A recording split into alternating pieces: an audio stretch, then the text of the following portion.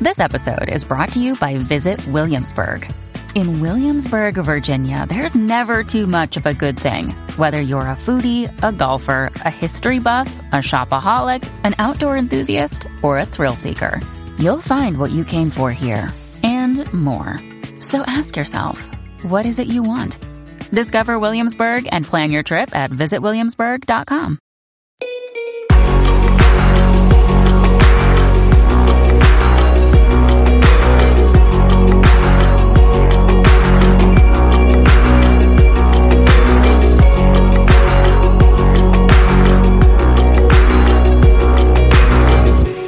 Well, hello and welcome back to Kindled. And man, it has been a minute since I have been with you guys. I took the summer off, as I always do, and that turned into a little bit longer of a break than I had originally anticipated. But I am so excited to be back with you guys, and I'm so excited to bring you this conversation today with Ashley Kinsel, a new friend that I met on Instagram and just found such a kindred spirit connection with. Especially as we both started talking about a very controversial topic at virtually the same time, and really just both have a heart for this topic. And it's one that is not being discussed really a whole lot by Christians from a perspective of critiquing any of what it offers, what the worldview of gentle parenting basically proffers to Christians. And so I'm excited to bring you this conversation. I know that it's going to be helpful to those of you who listen. I will say it is certainly not a comprehensive or exhaustive analysis of gentle parenting. As you may know, if you follow me on Instagram, I have been talking about this for the better part of like the last 2 months, probably. I don't know exactly when I started, but I think it's been over a month. It's probably been closer to 2. And I now have, I have 7 highlights on Instagram, 7 full highlights of stories. And so each highlight can hold 100 stories. So that means I have 700 stories. Like, frankly, I probably should just start writing a book at this point, because I have become somewhat of an accidental expert on the, analyzing this conversation and this topic of gentle parenting from a Christian worldview, as Ashley has as well. We have just been diving deep into this. And anyway, it is something that we care a lot about. And I want you to hear in our heart and with our voice something that you cannot hear all the time on stories that are typed out or on Instagram posts, that we care about women. We care about children. We care about families. We care about marriages. This is not just like a witch hunt. This is a topic that we deeply, personally care about and are concerned. We are bringing it to you because we are concerned that it is one that many have overlooked, one that has gone under the radar, one that has deceived a lot of believers, and it has seeped into the church to a degree that very few people are even aware of. And so we are kind of sounding the alarm. We are drawing attention to it. We are bringing it up. Some people wish we wouldn't. Some people would rather we just mind our own business and stay out of it. And they're wondering why all of a sudden these 2 random girls are talking about this topic. Well, it's because the Holy Spirit laid it on our heart to do so.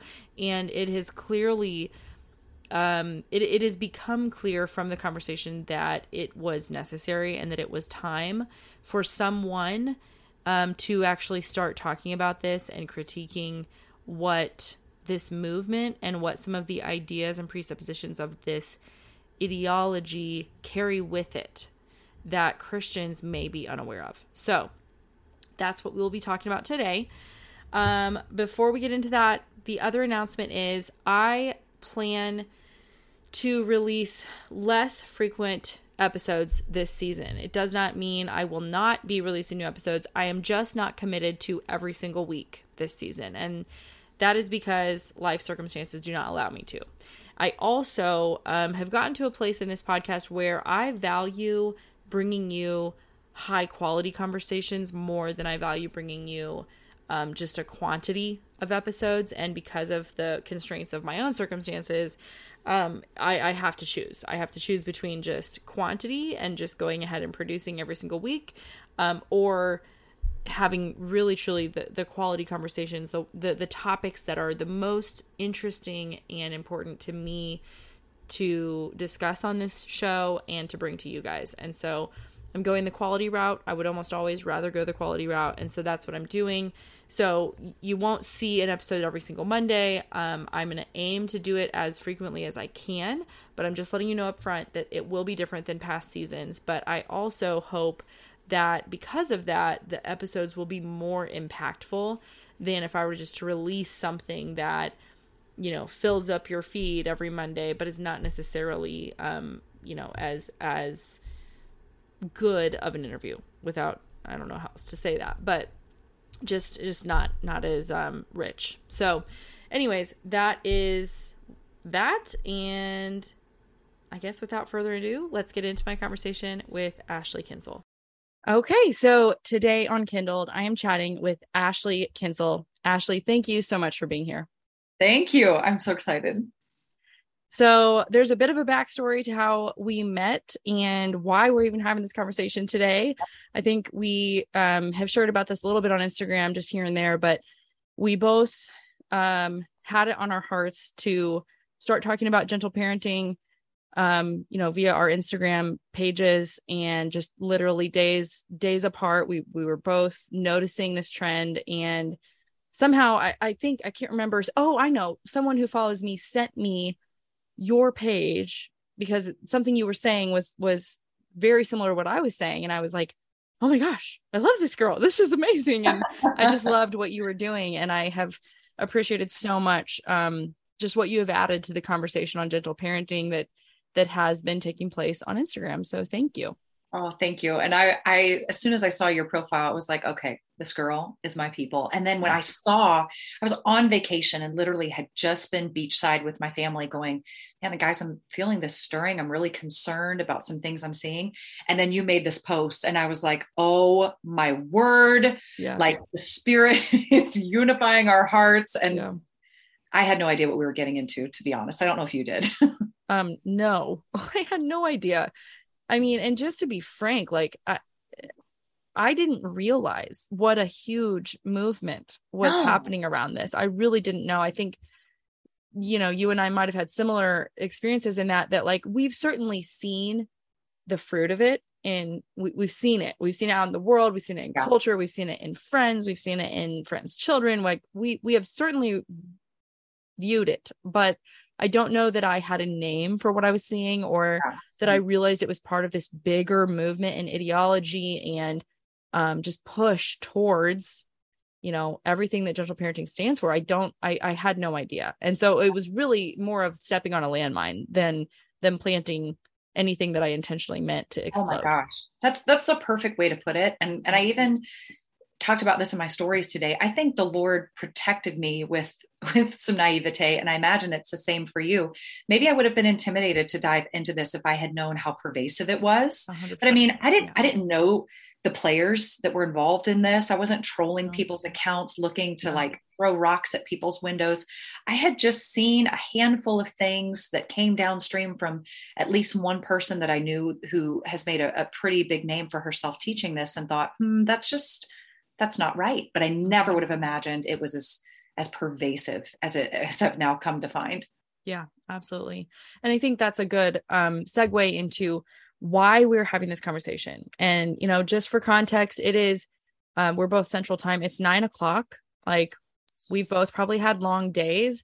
You know, I would normally be sitting on the couch with my husband watching an episode of Alone right now, watching a man try to learn how to fish in the, you know, Canada wilderness and save his own life. I mean, I'm half joking, but mostly serious. Like the reason we're having this conversation is because we both deeply care about families, about children, about women, mothers, fathers, about the word of God and honoring God. And we are both moms. We both have, I think truly, I know we both have a genuine heart to see God glorified and to see families united in truth. And especially in this day and age that is so incredibly saturated with lies and so much pervasive error and distortion of God's truth infiltrating the church.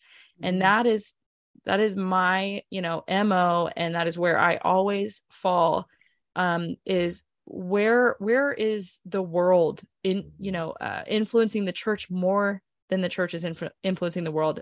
Those are the places that I hang out, because I'm like, you're not coming in this back door. Like I'm on guard and I'm sounding the alarm. And naturally that gets me in a lot of hot water because those are the places you too. Okay. You too. Yes. This is something we have in common. Anyways, my point is just that our heart is certainly not to just point fingers or throw rocks or condemn. And you won't hear that in this conversation. We're not here to tell anybody that, that's not the point. It's not about any one particular individual. It is about making people aware of deception, really, that is clouded and really portrayed as goodness and truth and love and couched in the name of Jesus Christ. That's what this is about. Absolutely. Anything you want to add to that? Yeah, I know for me personally, my husband as a pastor went through a season of deconstruction after we just honestly got kicked in the stomach of our souls over and over and over again. And, it did a really interesting thing to our marriage in that time. Eventually the Lord rescued my husband from his unbelief and changed his heart. And he really began to grow in the faith, but my heart had grown harder and I would not submit to his leadership. I felt like I had been alone in his deconstruction and these were my children and I was going to do what I wanted with them. And it wasn't until one of our daughters nearly died that I was confronted with the reality that God is God, that I am not in control, and that his word is true, whether I submit to it or not. But I need to submit to it if I am going to survive the storms of life. And I think knowing what the discipline of the Lord did for me personally, I so fear watching parents rescue their children from godly discipline, because I know that it actually brought me to saving faith in Jesus Christ. And that's what I want for women. I want them to be willing to trust their children back to the Lord, because that's who they belong to. They don't belong to us. And so when we decide that we're going to cultivate a theology of parenting based on our own understanding, rather than what God's word has said, we forget that they don't belong to us, that we are just stewards of them. Wow. So can you go into that for a second? You just said you were saved through godly discipline. Yes. What's your story there? Because so was I. So maybe this is why the Holy Spirit drew us together. Not even joking. First of all, let's talk about suffering. Why does the believer suffer? There are three reasons succinctly that we can say the believer suffers: because of their own sin, or even the unbeliever, because of their sin, because of the sin of someone else, or because of the fallenness of creation. So for my daughter personally, she was suffering because of a fallen creation that allowed disease to go sideways in her body and ravage her body and put her in septic shock. But for me, I know that I was in unrepentant sin. I know that I was masquerading as a believer who had affection for God, but did not live a life of repentance, wasn't in the word, wasn't modeling anything other than moralism. And so when my daughter almost died, there were a good 8 of those 14 days where her prognosis was unclear for us. And it was the first time that I experienced the power of the Holy Spirit in me, because there was nothing I could say.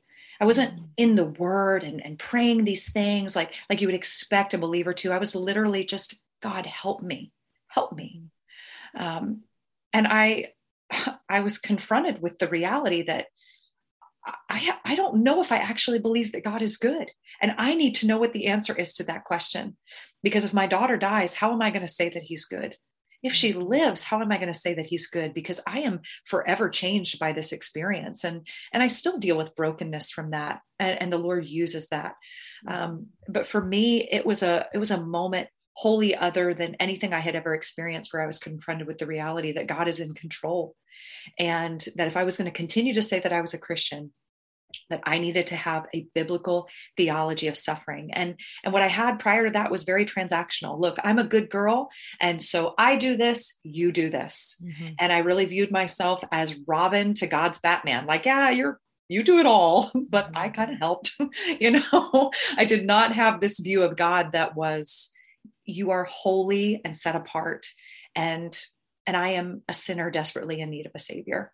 And so it revolutionized for me what I believed about God. And I truly believe that he was not disciplining my daughter. I believe she was subject to the sin of this world. Mm-hmm. But I do believe he used that to discipline me, to teach me about his goodness, to teach me how I could walk through the valley of the shadow of death and still find him to be good and faithful.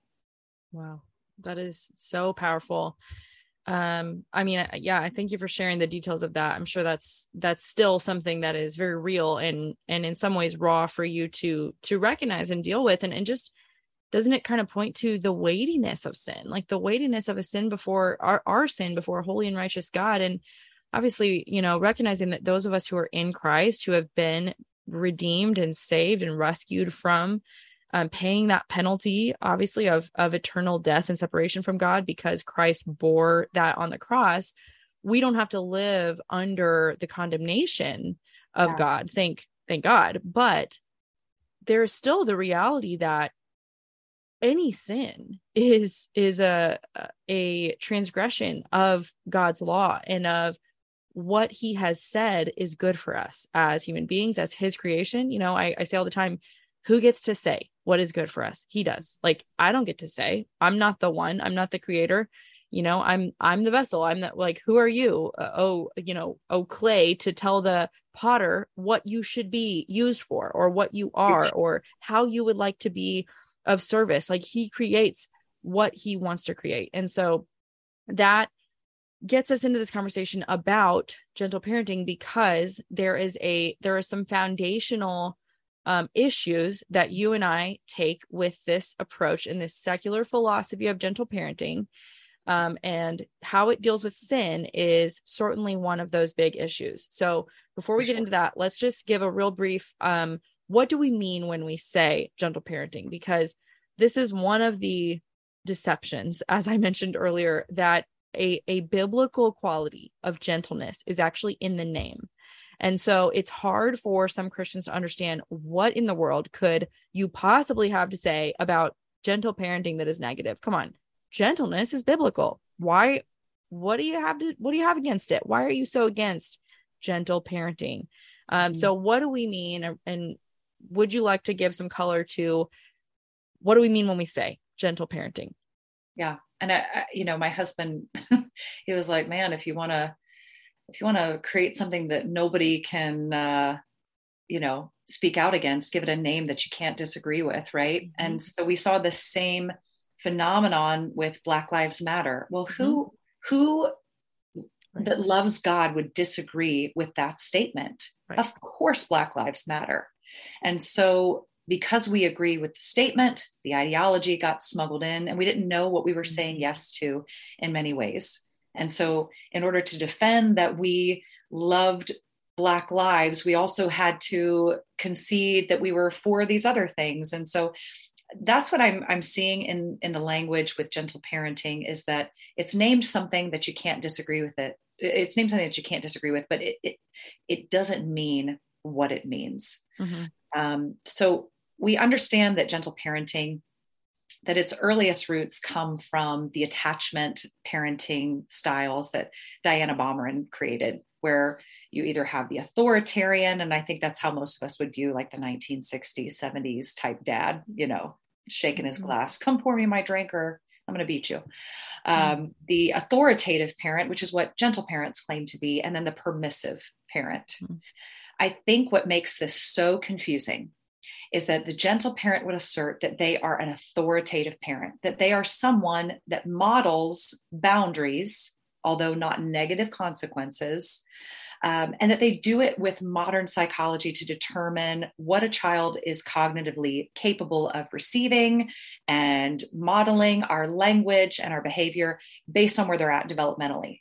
The problem with that style of parenting is that it is inherently passive.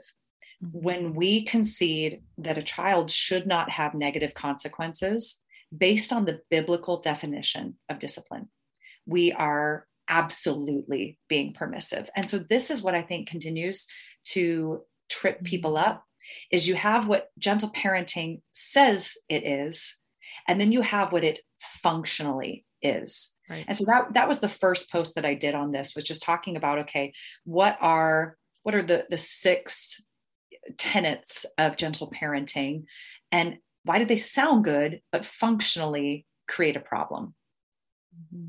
Yeah, that's 100% right. That it does. I want to tell you about our first sponsor of today, and that is So Simple Sight Words. So Simple Sight Words gives learners a chance to own sight words using the proven techniques developed by veteran elementary school teacher Patty So. The 4-volume bundle includes all 4 volumes of sight word cheers, flashcards, and practice sentences, plus a teacher's manual and full month of activities.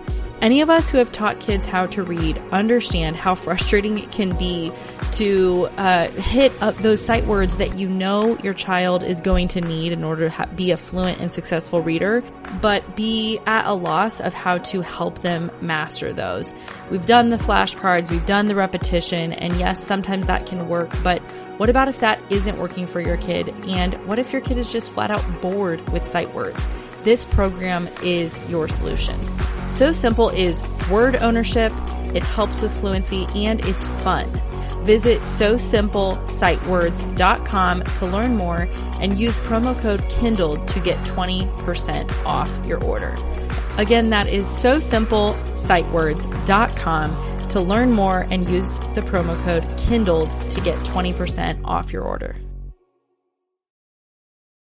That's 100% right. That it does say one thing, but that you see that people are actually doing another. And that's what has tripped me up even in discussing this, is when you will talk about this with people, they will say, no, you're describing permissive parenting. And I'm like, no, I'm not. I'm describing what you're doing. And I'm saying, I disagree with that. I understand there's a difference. I understand you believe that you are being authoritative and that permissive parenting is just parents who let their children walk all over them.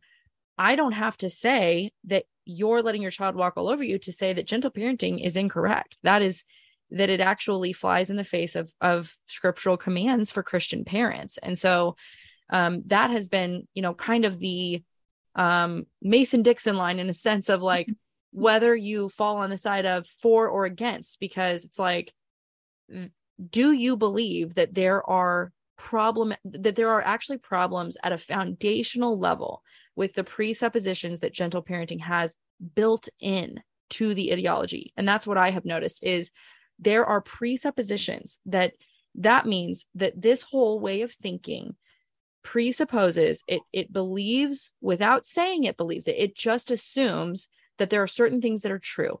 Yeah. And that's called a worldview. And so it doesn't come from a biblical worldview. That's what I mean when I say that. And I've said that before, and I've gotten pushback from people who say, well, the term worldview was actually not created until about 200 years ago. So that's not even a biblical term. Well, and you bring up something that like literally makes me want to pull my hair out. What we keep getting caught in the weeds on in this conversation is definitions. Yes. And I've frankly gotten tired of trying to define certain things, because I'm going, these definitions continue to flex no matter how much I'm trying to define them or how much you're trying to define them. So let's talk about the concepts. Quit labeling it whatever it is. But this is also part of the problem with trying to adopt gentle parenting. So you have gentle parenting, which is absolutely a secular parenting style. Right. And then you have what you and I are concerned with, which is biblical gentle parenting. And right there, I think where you and I have so much agreement is why are we going to culture Yeah. and co-opting their thoughts Mm-hmm. and their language and then whitewashing them to have the biblical vernacular? That's problem number one. Problem one, right? We don't need what the culture has. And so where I think there's been talking past each other is people think that you and I are disagreeing with certain tenets of gentle parenting because it's gentle parenting, and we're going, no, we're disagreeing on these points because they're not biblical, and the things that you find palatable about gentle parenting are because they're biblical, not because they're gentle parenting. Mm-hmm. Like scripture originated this idea, mm-hmm. not gentle parenting. And so I see it in many ways like mm-hmm. assuming the glory of God for itself as being enlightened, mm-hmm. when really I'm like, this is just biblical parenting. This isn't gentle parenting. Yeah, absolutely.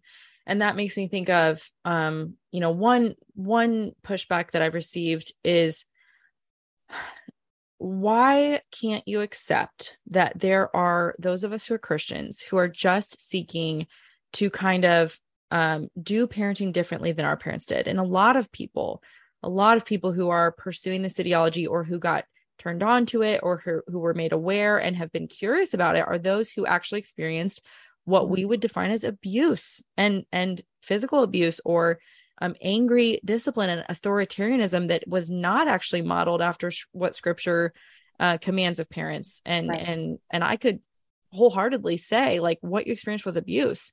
Yeah. And yet that does not mean that we then go to the world and say, okay, well, I tried the Bible. Hey, world, what do you have? No, it means that what was called biblical was not biblical. That means we should find what is biblical, not redefine what we should find somewhere else. Like that's not the answer. And so people will say, why can't you recognize that I'm not, I'm sure you've seen Dr. Becky at Good Inside, her whole philosophy, her whole platform. She has 2 million something followers. They're like, I'm not a proponent of Dr. Becky. I like the Christian gentle parenting. And frankly, for those listening, I got to tell you, I actually am more concerned with the Christian accounts or platforms or people who are pushing 100%. Gentle parenting on the Christian, from a biblical worldview, quote unquote. I'm more concerned about that than I am Dr. Becky. Why? 100%. Because they're the ones making you think that it's perfectly fine. They're the ones who are selling you on the poison. It doesn't have a big red X on the label. It says gentleness. Gentleness is biblical. That's what the bottle says, but inside is actually poison. And that's why I'm not attacking the Dr. Beckys of the world. There's millions of them.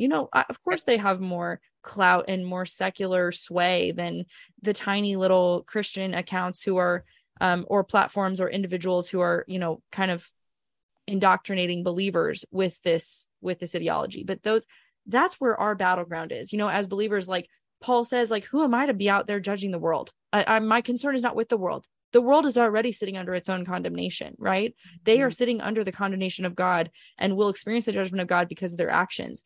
We are to be concerned with those inside the church. Yeah. That is where our focus is. That's where our energy is. That's why we're fighting the good fight. That's why we're enduring. That's why we are rebuking and exhorting and reproving. And that's why we're doing what 2 Timothy 4 talks about, because that is our call as believers. It's not to deal with the non-believers outside the church. I mean, that, like, we have to evangelize them. We don't need to argue gentle parenting with Dr. Becky. No. She's not even a Christian. It's the Christians who need to submit to God's word. That's, exactly. That's where my heart is on this. Exactly. If we're talking to the world, we're going to be preaching the gospel, because mm-hmm. they can't reason in this conversation without the gospel. Right. And what I want people to understand right now, I'm steeped in Galatians. And so I'm going, guys, I have righteous angst in this conversation because you know better. Mm-hmm. You know better. And this is another gospel. Mm-hmm. This is another gospel that denies original sin, that denies our sin nature, mm-hmm. that denies our depravity before a holy God, and thus the beauty and the magnitude of what Christ has done for us. And if we don't understand that, we will never actually get into the fundamentals of the gospel with our children when they are most ready to receive it, when their hearts are the softest and most open, because they're under our tutelage and they are in our care. Yeah. And that, that gets us into one of those areas that it specifically, I would say, like, this is maybe one of my biggest issues with gentle parenting, and there's many. And before I get into this, just want to give everyone the note. I meant to say this at the beginning, that Ashley and I both have a ton of content that we've been accumulating and posting and really creating for several weeks now on Instagram, on each of our profiles, which I will link in the show notes. But I mean, I have now 4 parenting highlights. There's 100 stories in each one. So that means I have 400 stories on gentle parenting. Ashley has about the same on her profile. So there's a lot. I mean, she's done a whole series of posts you can go look at, but there is so much to break down every single, facet of why we believe it's unbiblical. So we obviously cannot get into every one of those in this one conversation. But we want this to be more of, an interactive, like, back and forth exchange between she and I, who have been absorbing all of this. And so I hope that you will take the time, if you're curious and interested in this, to go and actually learn about the specific facets and reasons that it's unbiblical. But one of the things that I have found the most concerning is, and this was from, one account that is a self-professed Christian account that on Instagram that promotes and teaches Christian gentle parenting. They have outright said, as believers, we need to be very careful about teaching our children about vertical sin before God at a certain age. We need to wait to have that conversation until much later, because at 3, 4, 5, 6, 7, they are not able to understand vertical sin, like meaning that they have sinned against a holy God, the law of God. They can't understand that. And so we really need to keep the conversation when there's disobedience, keep it to a horizontal level. Like you hit your sister and that's not kind, or you stole and, we shouldn't be greedy or whatever. They want to keep it this horizontal level. And my concern, as you can imagine, is that, okay, so if you're robbing me of the years 3 to 7 to have a conversation with my child about their sin before God, and all I can do is talk about the horizontal aspect and element of whatever their sin is, because they'll say, well, we believe in sin. Yeah. We just think you need to have it at a horizontal level. We need to have that conversation until they're maybe 8, 9, 10. I mean, you have robbed me of actually the most formative years in my child's life, the most malleable and influential time I have in their life to actually shape them and form them and speak truth to them and mold them as, as children that know and believe the truth and have a worldview. I told you this, I think that, I've heard this on multiple occasions, that a child's worldview is largely formed by the age of 10. Mm-hmm. So if you think about really saying, no, wait till 8 to 10, you are saying wait until the last 2 years of a child's biblical formation period to talk about sin before God. And I cannot think of a more clever and strategic way for the devil to literally sweep the rug out from under Christian parents than to do that and to say, hey, you can talk about it. Just wait until they're 8 or 9. You literally robbed me of the most critical years. I mean, I have, and this is why, I'm glad that we're both in a similar season of life. I have an almost 8, a 6, and a 2.5-year-old. I am literally in the thick of it. Yeah. I'm there with everybody else who's saying, well, I'm dealing with this tantrum issue, or I'm dealing with it. I get it. I'm right there with you. Like, my children are sinners too. So, and I just cannot imagine if I felt that I couldn't talk about that reality with my 6-year-old because she couldn't handle it.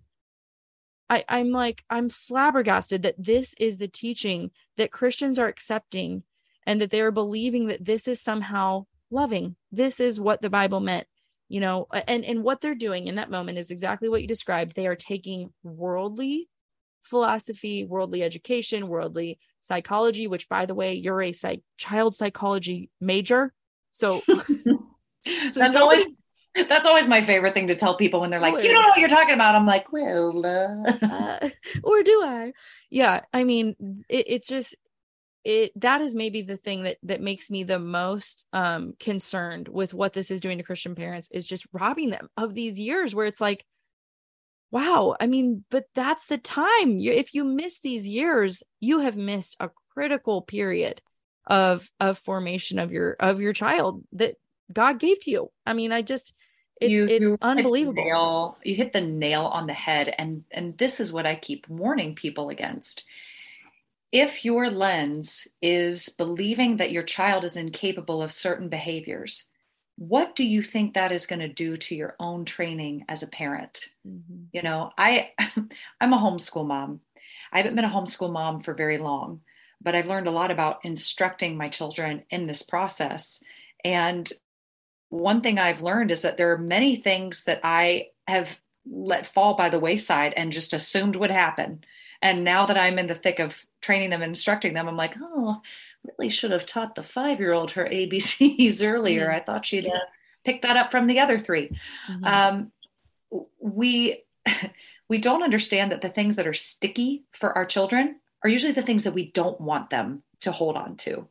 It's training their mind to think biblically that requires a constant and intentional effort in us as parents. And so if I'm led by the belief, for example, that my child can't understand lying until maybe age 7, well, what kind of conversations am I going to cultivate for myself? What kind of muscles am I going to learn to flex if I go 7 years without ever really engaging my child in that conversation? And further, if we understand children in our lives to be part of our own sanctification, what does it do to my own heart if I am not evaluating myself in light of my relationship with my child and their sin?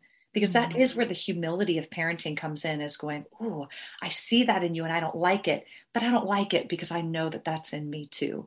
That's really the only equality that we have with our children, is that of being equal partakers in the gospel, in that we need it because we're both sinners. Right. But my authority as a parent is, well, now I'm going to teach you about why that vertical sin is going to cause you harm and what that means before a holy God. Are you looking for a historically tried and true way to teach your children foundational truths from God's Word? Then get started catechizing them today. Catechizing encourages not only children but also adults to gain a helpful, systematic understanding of what the Bible teaches. The basics and commandment catechisms from alongside them are based off the children's shorter catechism. These are written with simple and short answers that are easy for your little ones to repeat and remember. A scripture reference is included on each page to dig deeper into God's Word together. These are durable flip books with modern designs. Multiple ages can learn together, from toddlers to parents, and they can easily be integrated into your Bible time, family worship, or morning basket. I talk about this all the time on Instagram, how we need to be teaching our children truths, simple truths they can remember and understand and recall to mind. I was catechized as a kid, and I still remember the questions and answers that my dad went through with us. And I treasure the fact that those are ingrained in me, and it's so important to me to do the same with my kids. Go to their website at comealongsidethem.com and be sure to use the discount code KINDLED5. That's Kindled, the number 5, for $5 off your order. Again, check out the basics and commandment catechisms at comealongsidethem.com and use the discount code KINDLED5 for $5 off. I hope that parents listening will hear that concern and do your own research. I mean, you don't have to take our word for it. There is so much information online, unfortunately, around this topic, that you can go and become an expert if you would like today in gentle parenting.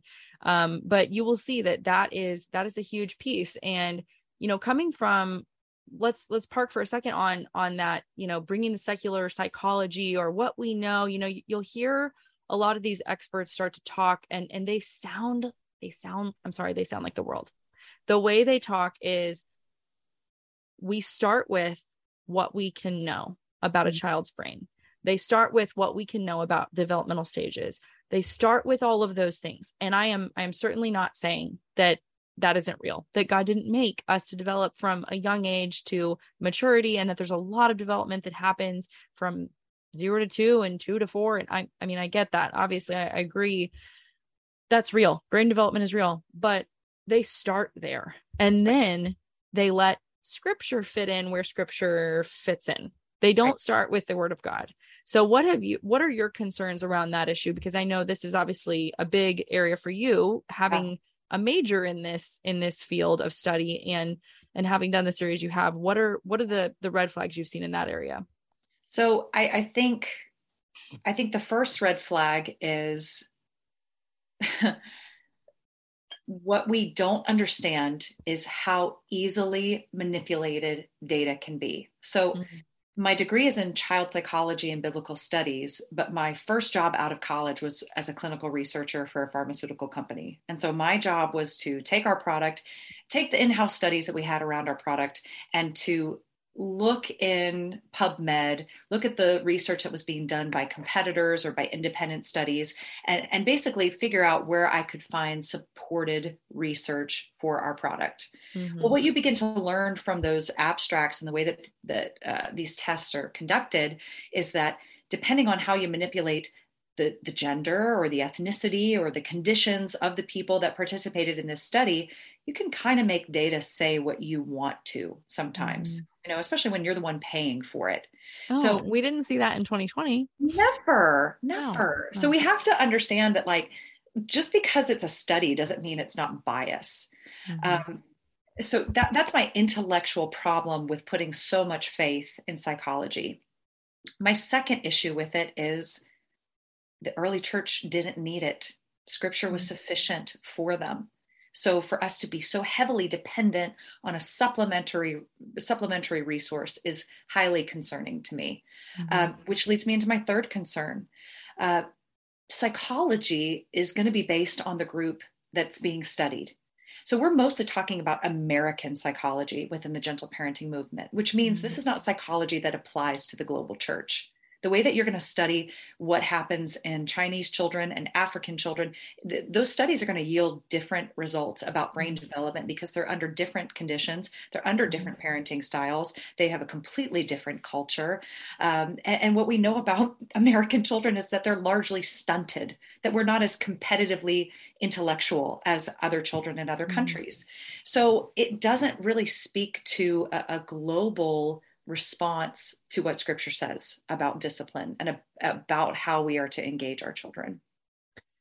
Why does that matter?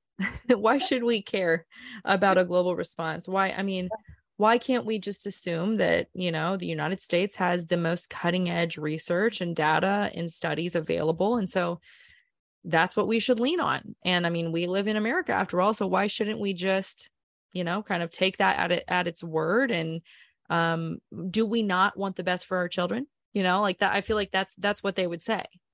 Yeah. Well, and then we're back into a conversation on definitions. What do we believe is best for our child? I believe the gentle parenting movement wants us to cultivate children who are trauma-free, and biblical parenting promises suffering for the believer, but it promises that God will be sufficient through it and that he will never leave us or forsake us. And so as one who has been well disciplined through suffering, I'm going, please don't take that from your child. Yeah. That's powerful. That it makes you wonder, like, what exactly, how is a child who is gentle parented, even in a biblical sense, in a Christian home, where are they going to encounter the reality of their sin before holy God? Where are they going to see their need for a savior? Where are they going to be overwhelmed and feel guilty before God? Which, by the way, I know that Brené Brown hates the idea of guilt or shame, but guess what? It's really effective for understanding that you need to be saved. Can I just tell you, oh my gosh, of course, like the more I talk to you, the more I'm like, where have you been all my life? One of the reasons why I am so passionate at this point in my life and just being honest and speaking God's truth clearly is because I was taken captive by so many vain philosophies. I used to be Same. an incredible student of Brene Brown. I have even led a worship set at a seeker sensitive church where I said, guilt is feeling bad about what you've done, but shame is feeling bad about who you are. And God gave us his son to set us free from shame. Well, not exactly. Like shame has a purpose in the life of a believer. We should be rightly ashamed when we sin before a holy God. Right. That is a right response. And we try to split hairs by saying, well, no, it's just us being guilty. No. What we need to understand is that we don't stand condemned when we sin. We don't experience the punitive correction of God because Christ has paid the penalty for us, but we do rightly experience shame when we sin before a holy God. And the result of that is correction, discipline.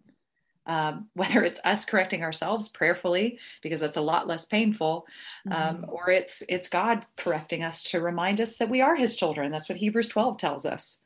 Right. Yes, that's so good. I got swept away by vain philosophies as well. And my, flavor was the Enneagram. That was where, I went down that path for a couple years. And I don't know if you know that, we're still new friends, but yeah, I mean, the church I was at for 10 years, we left 2.5 years ago, but the church I was at for 10 years from like the time I got married until literally 3 years ago, they started out really biblical, really solid, really sound expositional preaching, and they started to drift. And all of a sudden I was at a small group leader retreat because we were leading a small group at the church, and they brought in these experts who had written a book that was basically Christianizing the Enneagram and what we can learn from the Enneagram and apply it to a biblical worldview.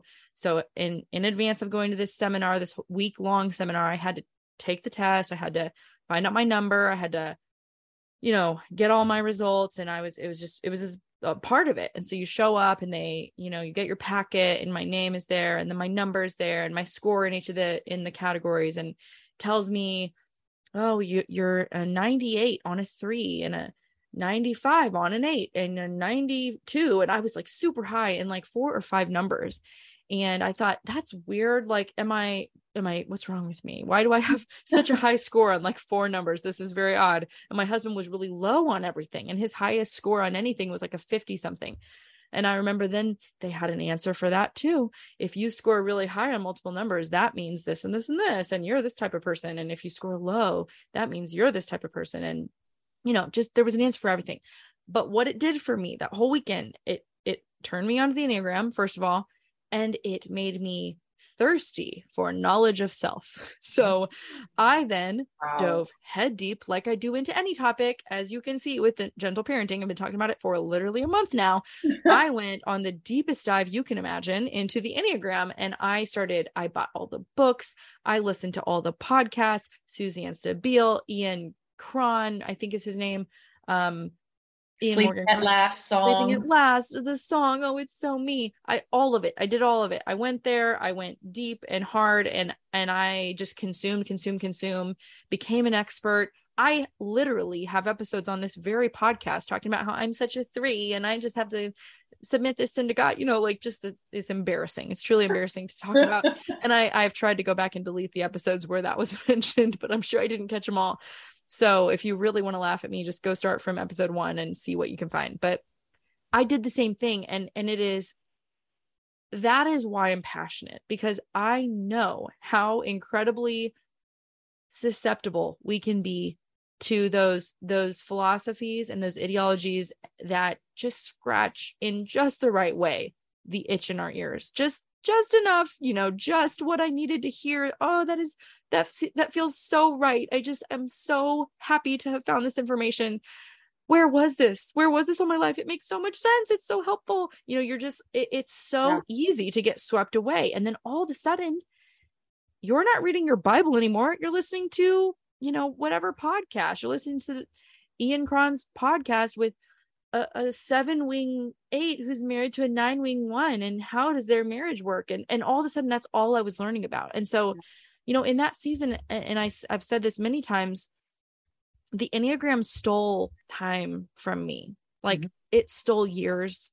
It stole a couple years of growing in the knowledge of God, of recognizing my need for saving grace and the transformative work of the gospel in my life, it stole that from me. And I'm not blaming anybody else but myself, really. But that's why I'm passionate about this, because it's very much the same. It's the same conversation, just different topic. It really 100%, is. 100%. And I, very quickly, side note, I fell into the Enneagram too. And my husband and I had watched the first American Gospel, and it was so profoundly impactful for me as someone who grew up under prosperity theology. I cried so hard after the first one that I didn't even speak to my husband. I just like rolled over and went to bed and had like a trauma nap. Like I was so trauma nap. I was like so overcome. So my husband actually, and I hope he minds me. I don't think he'll mind me sharing this story. We can edit it out if so. No, my husband won't mind, but I hope Brandon doesn't mind because truly I'm singing his praises and what he did in my life. But my husband became friends with Brandon Kimber, who puts out American Gospel. And, you know, we got to watch the second one before it came out. And I was using all this Enneagram language online. And Brandon reached out to my husband and said, "Hey, I see your wife talking about the Enneagram. And, you know, I just I want you guys to know, like, this is really dangerous stuff." And my husband never accepted it. And we would, mine didn't either, isn't that we funny? would fight about it. And I'd be like, "This helps me understand me," and all this kind of stuff. Okay, we're doing Enneagram next. Yes, we are. Yes, we are. And Brandon, you know, I was furious. Who do you think you are? You know, and you didn't even come to me. You went to my husband. Right. You know, How offensive. Don't you know who I am? I know what I believe. I don't need your help. Smart, okay? Yeah. Well, then I found out what I now know about the Enneagram, and I wept. I felt so betrayed. I felt so taken advantage of by the enemy. And I just felt angry at myself. Like, how could you be so stupid? How could you be so foolish? And I've kept quiet about it for many years out of fear of offense. And the Lord these last 2 years has, you know, clearly brought me out of people pleasing, because now my, you know, profile is discernment ministry, which the opposite. Super fun every day. People offending. But it is exactly like that. It is, okay, people truly believe they're helping themselves. And because they find the result favorable, they're not questioning whether or not it's biblical. Yeah.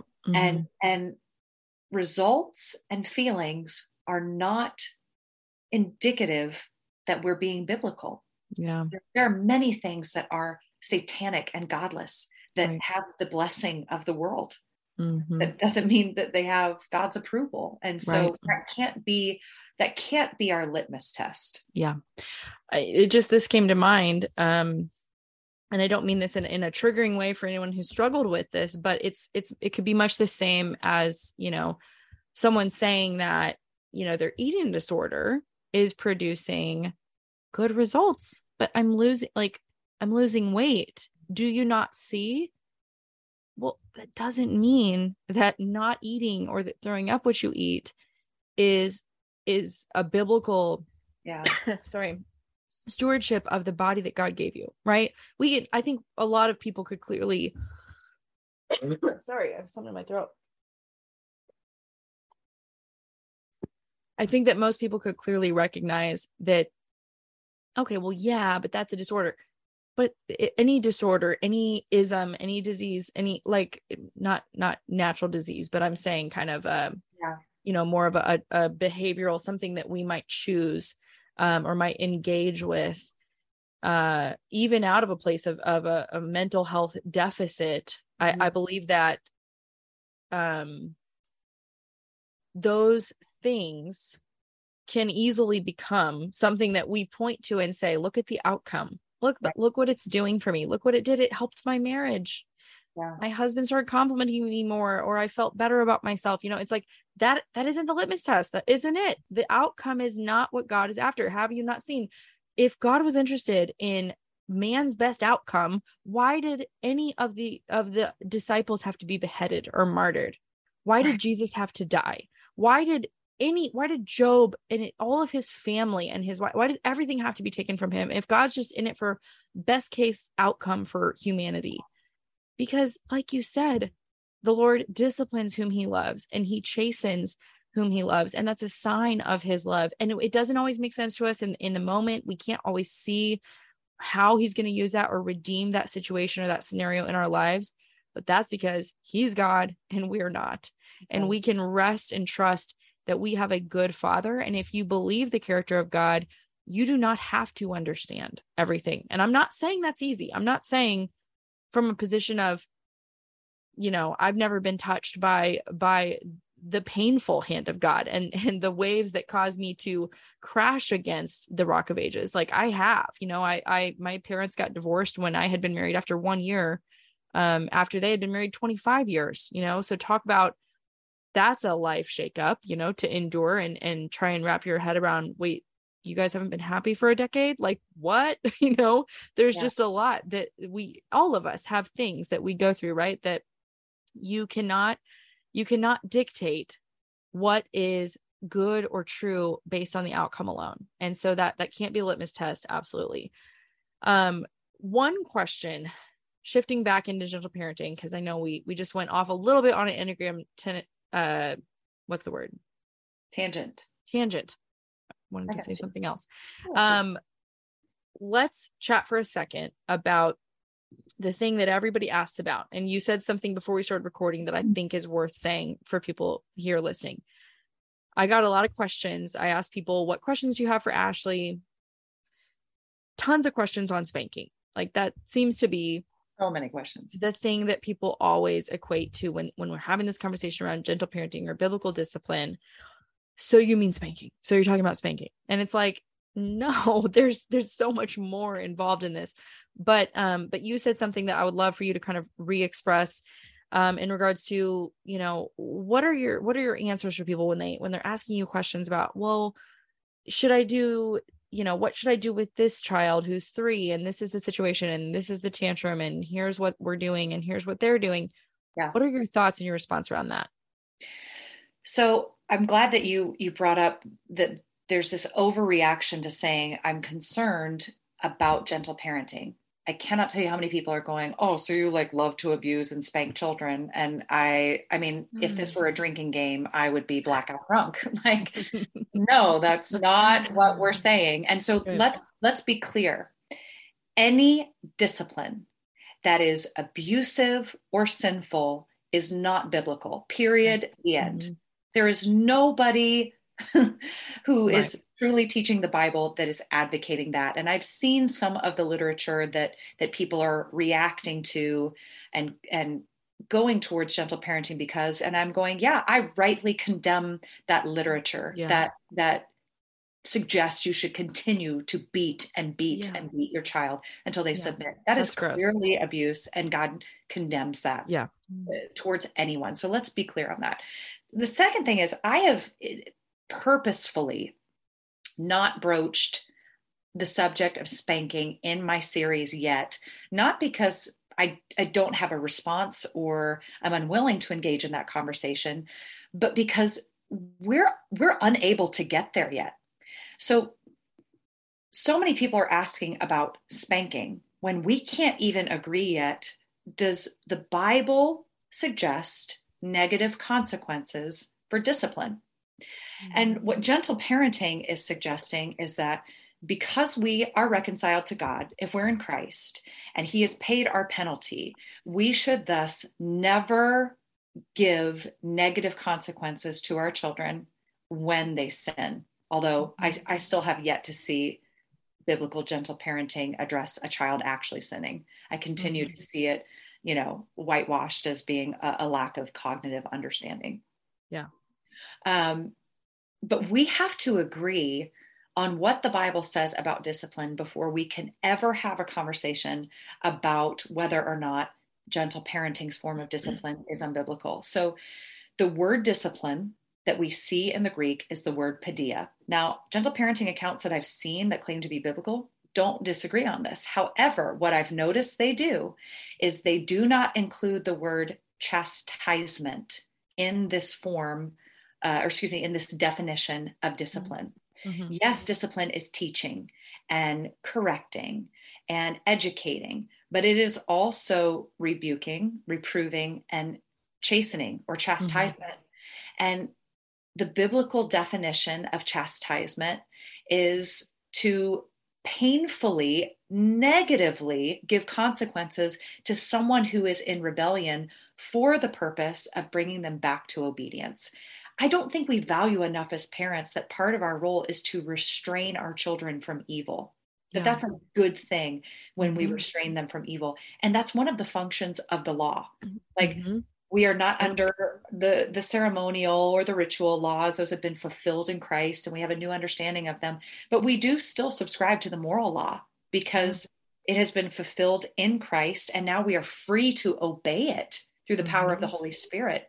And so the moral law was given to God's people to restrain them from evil. It still serves that function for us. So a lot of you are asking about spanking, and we're going to have that conversation, but we need to back all the way up and first understand what is discipline.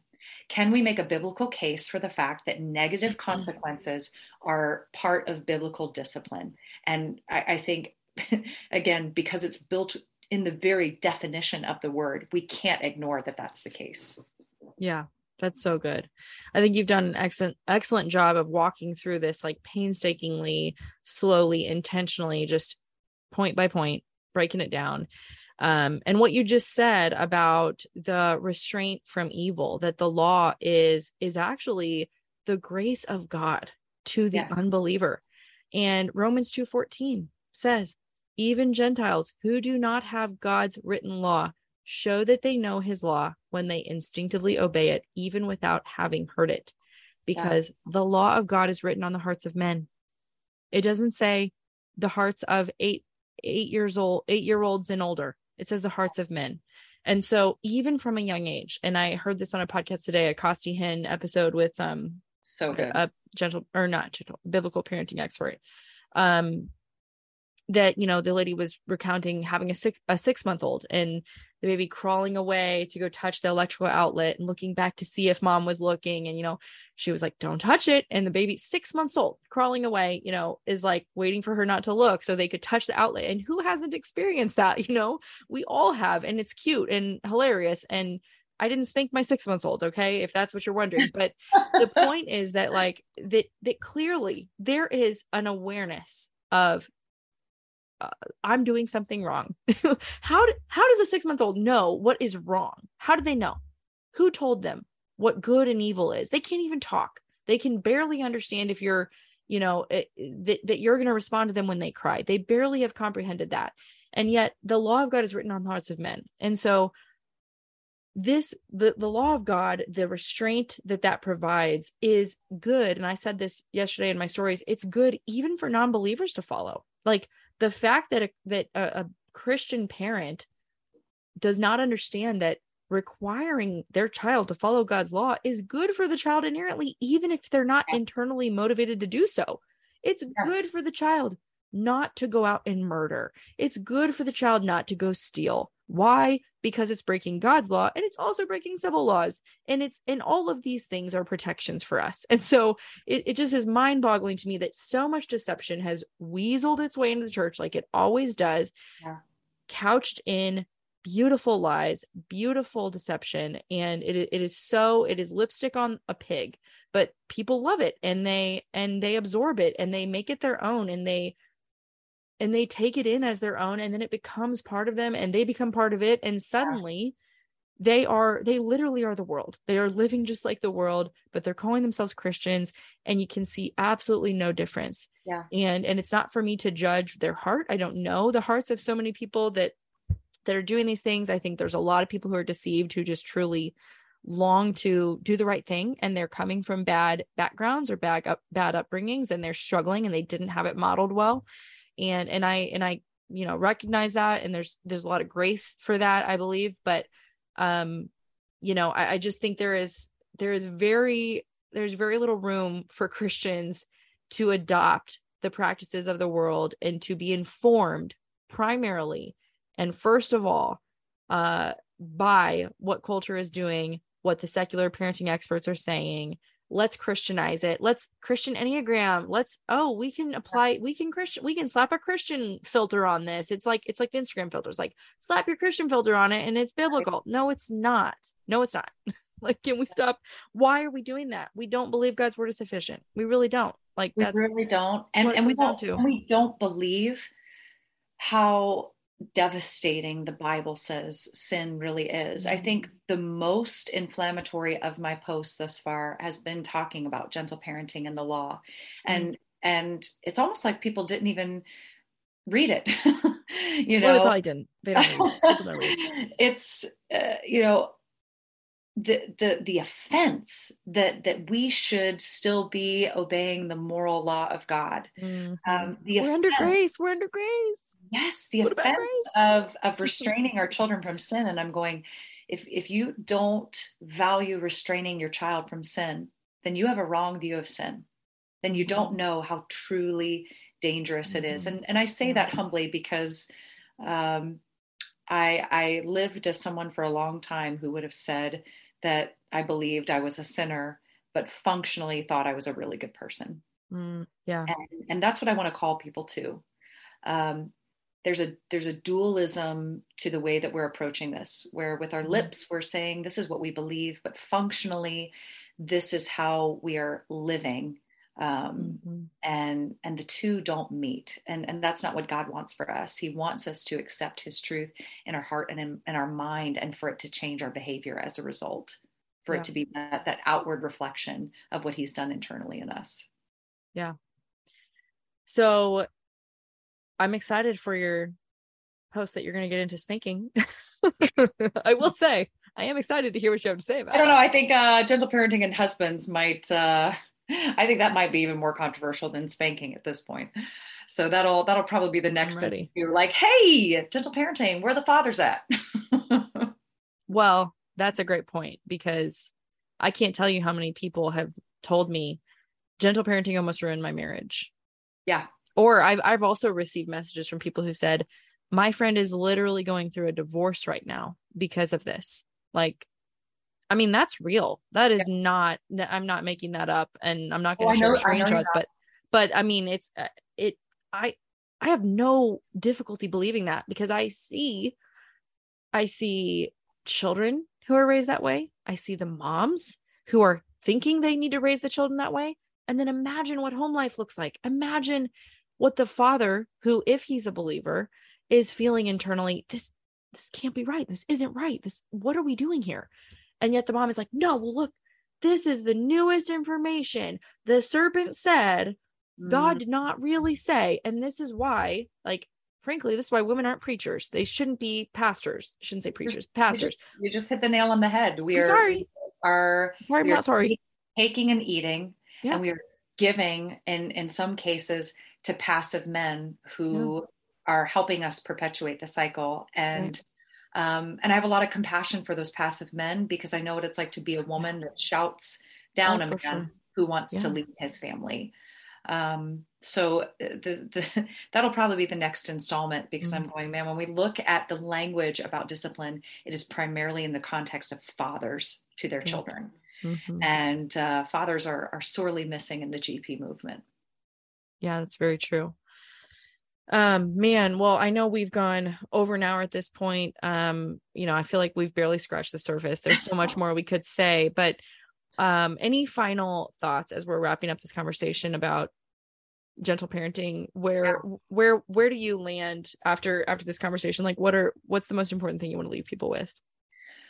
Man, for me, the thing that's just been burning in my chest all day long is I know how hard it is to hear this information. That's why I shared that story about the Enneagram. I know what it's like to be met with the most loving of rebukes, and to just in your spirit go, oh, I don't like that. I hope people will hear our hearts. I know that's always hard to discern with a post, and if someone's not following your stories, or not getting any color that lends itself to the benefit of the doubt. So if you're listening, and I hope you've listened to everything in context, for those of you that are struggling, I want you to know, like, we sincerely care about you. sincerely. I truly believe the vast majority of people who have found themselves taken captive by this movement are simply women who are hurting and who don't want to perpetuate that hurt. And that is it's a noble desire. And the enemy would love nothing more than to take that noble desire and turn it into something that can actually continue to cause you more pain and more hurt.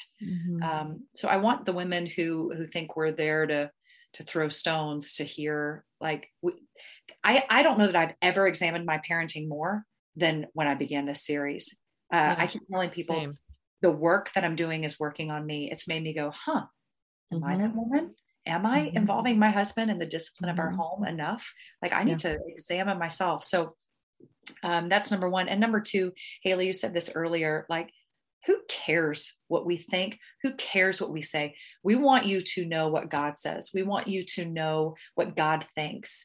And if you're going to base something as important as your parenting on what you're hearing from experts and influencers and psychologists and secularists, don't take that information and make the word of God defend itself. Go to the word of God first and make everything else bow the knee to that. That is such good advice. Wow. Wouldn't that solve a lot of problems? Like, that would solve many of our problems. Kind of like God knew that would work or something. Yeah. I mean, that's so good. And that's so true, that if we start with that as truth and make everything else bow the knee, make everything else defend itself against that, rather than taking everything else at its word and then seeing how we might interpret scripture, or what hermeneutic lens we might be able to look at a certain verse on the rod through. We both know who I'm talking about.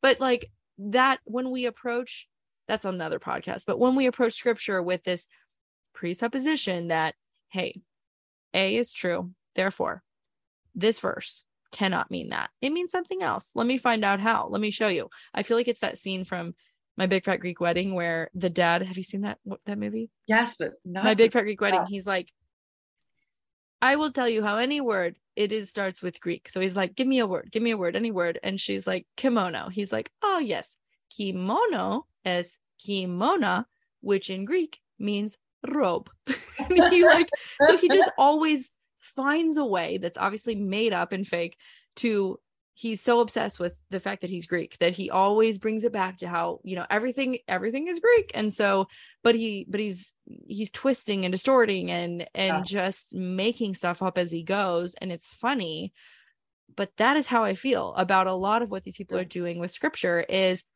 show me a verse, any verse, and I'll show you how it doesn't mean what it says. Let me see.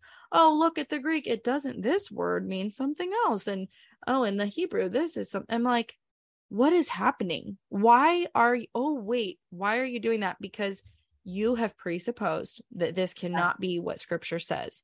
And so even when scripture says it, you find a way around it. Isn't that funny? You find a way to explain away. God didn't really say. Did he really say? Well, it's happening over and over. Just a little kernel for those of you signing off, as we see these arguments from biblical gentle parenting accounts that claim they understand these verses in their right context. I find it odd that verses that discuss biblical discipline span all genres. We have verses from narrative. We have verses from poetry. We have, and you're talking about biblical genres of like, there are different, some people may not know that, but there are different genres of scripture. Yes. There's historical narrative, there's poetry, there are what else? We have it in didactic literature.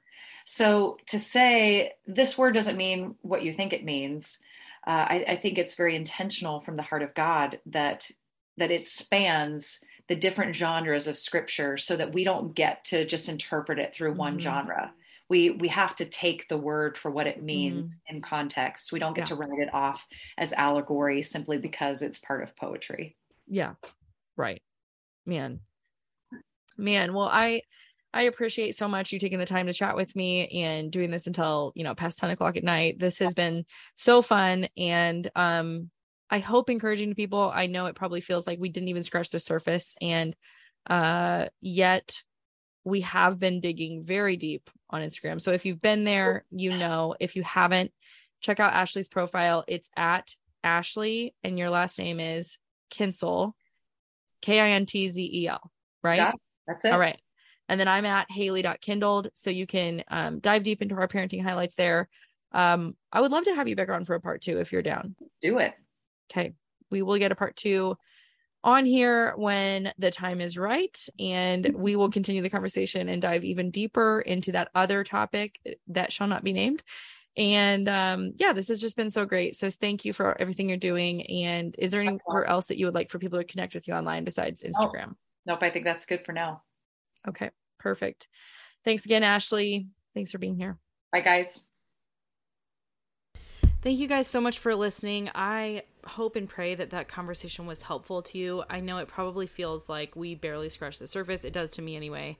And that there's so much more I wish we could have said. I really do want to do a part 2 with Ashley, and she said that she is open to that. And so we'll get that scheduled, and we'll bring her back on to just dive back into this topic. I mean, it's just a huge field of study. It's a huge conversation that we're having.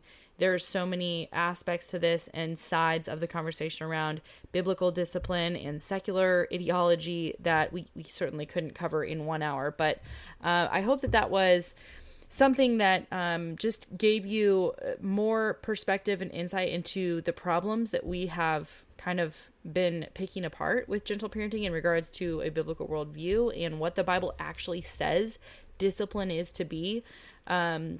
Again, I encourage you to check out our Instagrams, and feel free to email me any questions you may have. I'll try to point you in the right direction. My email is Haley, Haley, at kindledpodcast.com. All right, guys.